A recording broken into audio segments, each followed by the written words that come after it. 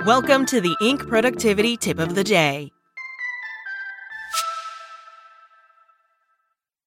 This podcast is sponsored by Cloud Optimizer. As a business owner or IT manager, are your cloud investment costs going up and you don't know why? It's time for Cloud Optimizer. As you migrate your business to the cloud, what you're spending and why you're spending it can get a little hazy. But Cloud Optimizer clears up the mystery and puts the cloud to work for you. Cloud Optimizer starts by analyzing usage patterns, right-sizing resources, leveraging discounts you may not be aware of, implementing automation, and much more. And by reducing unnecessary expenses and maximizing performance, Cloud Optimizer guarantees you a savings of 5 times what you spend for their service. As you utilize cloud-based services more and more, you don't have to lose sight or control of your spend. You can stay agile, streamline your costs, and optimize your performance, plus save significant money with Cloud Optimizer. Make the cloud work for you with Cloud Optimizer. Get a free assessment and find out how much you can save by going to cloudoptimizer.com. Go to cloudoptimizer.com for your free assessment. That's cloudoptimizer.com. Welcome to the Inc. Productivity Tip of the Day. Today's tip: what gifts do employees actually want? From Allison Green. What gifts do employees actually want? I'm always struggling to figure out gift ideas for employees. What do employees actually want on holidays? If everyone is being honest, do people really just want gift cards or cash? Green responds, most employees want money or more time off. If you can give that, do. Otherwise, gift cards can work well. Just be sure that they're from a merchant people will use. At this time of year, my mail is always full of letters from people annoyed that their employer gave them a gift card to a steakhouse when they're vegetarian, or to a fancy restaurant where any meal will cost at least twice the amount the gift card is for. How to ensure a religious new hire won't proselytize at work. I just completed a second interview with a job candidate who was looking like a great fit. However, she doesn't have much recent job experience, so has used her demanding and rigorous volunteer work with her religious organization very heavily to highlight her strengths and flexibility. While I am impressed, some of my fellow managers have reservations about whether she might proselytize at work or be intolerant of coworkers who are gay or atheists or otherwise not in line with her belief system. I haven't seen evidence that that would be the case with her. Plus, people who don't talk about religion during interviews can still turn out to be zealots, so her candor isn't something that is a red flag to me. I know that it is illegal and wrong to consider her religion or religious activities during hiring. That being said, if we make her an offer, is there a discussion we should have preemptively, i.e., here is your employee handbook, which, by the way, states that we are a diverse workplace and respect and dignity in the workplace for all employees is taken seriously? Or should we wait and see what happens? All of my employees deserve to have their workplace be one of respect and dignity, and that will include her if she is hired. I want her to be happy and feel welcome, and I know that singling her out for her religion is not the way to do that. Am I overthinking this? Green responds, unless she said things in the interview process that sounded intolerant, or you've seen other evidence of that from her, like a social media account that's full of bigotry, for example, you shouldn't assume she'll proselytize or be intolerant at work.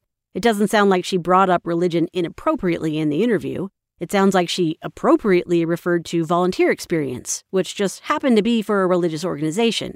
You also didn't note that the religious organization itself is known for intolerance. So I want to flag that the mere fact of it being religious in nature is not equivalent to it being one that promotes intolerance. So absent something specific that she has said that gave you pause, it doesn't sound like there's a need to bring it up preemptively. If you see or hear anything concerning after she starts working for you, definitely address it swiftly at that point, but I wouldn't assume you need to preemptively fend it off. Etiquette when people borrow my office.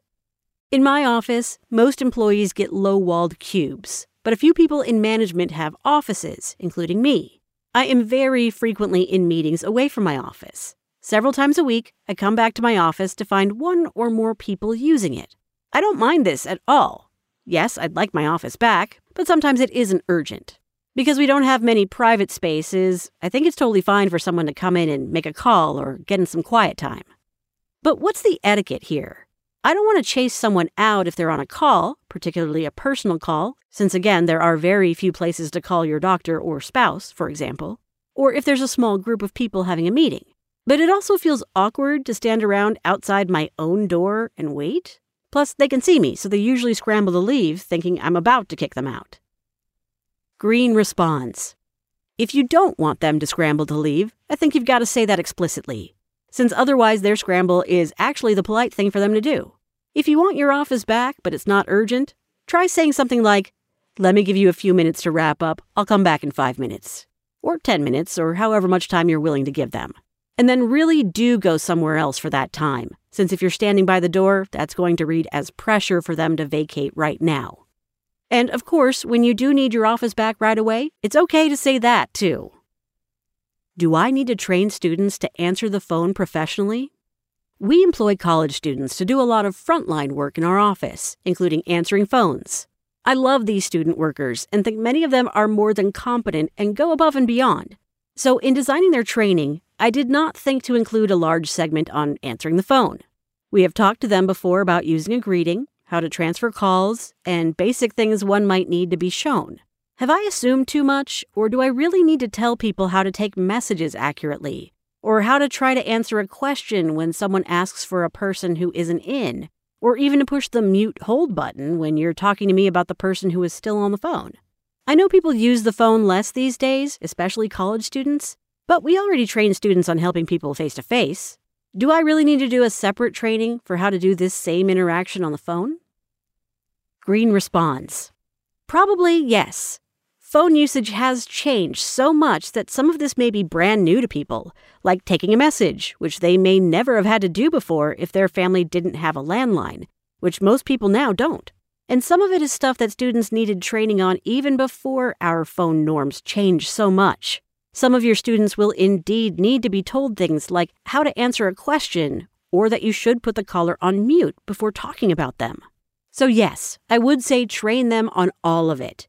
And if you're worried it will feel obvious or remedial to some of them, you can frame it at the start as, some of this may be obvious to you and some may not be. We found that people bring different levels of comfort with phone work, so I'm going to cover everything.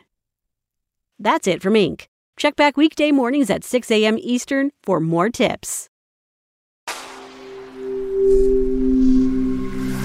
SpokenLayer. Traffic jams, tailgating, pile-ups. Ugh, the joys of driving. How could it get worse? The federal government wants to have a say in what you drive. That's right. The Biden administration's EPA is pushing mandates that would ban 2 out of every 3 vehicles on the road today. Don't let Washington become your backseat driver. Protect the freedom of driving your way. Visit EnergyCitizens.org. Paid for by the American Petroleum Institute.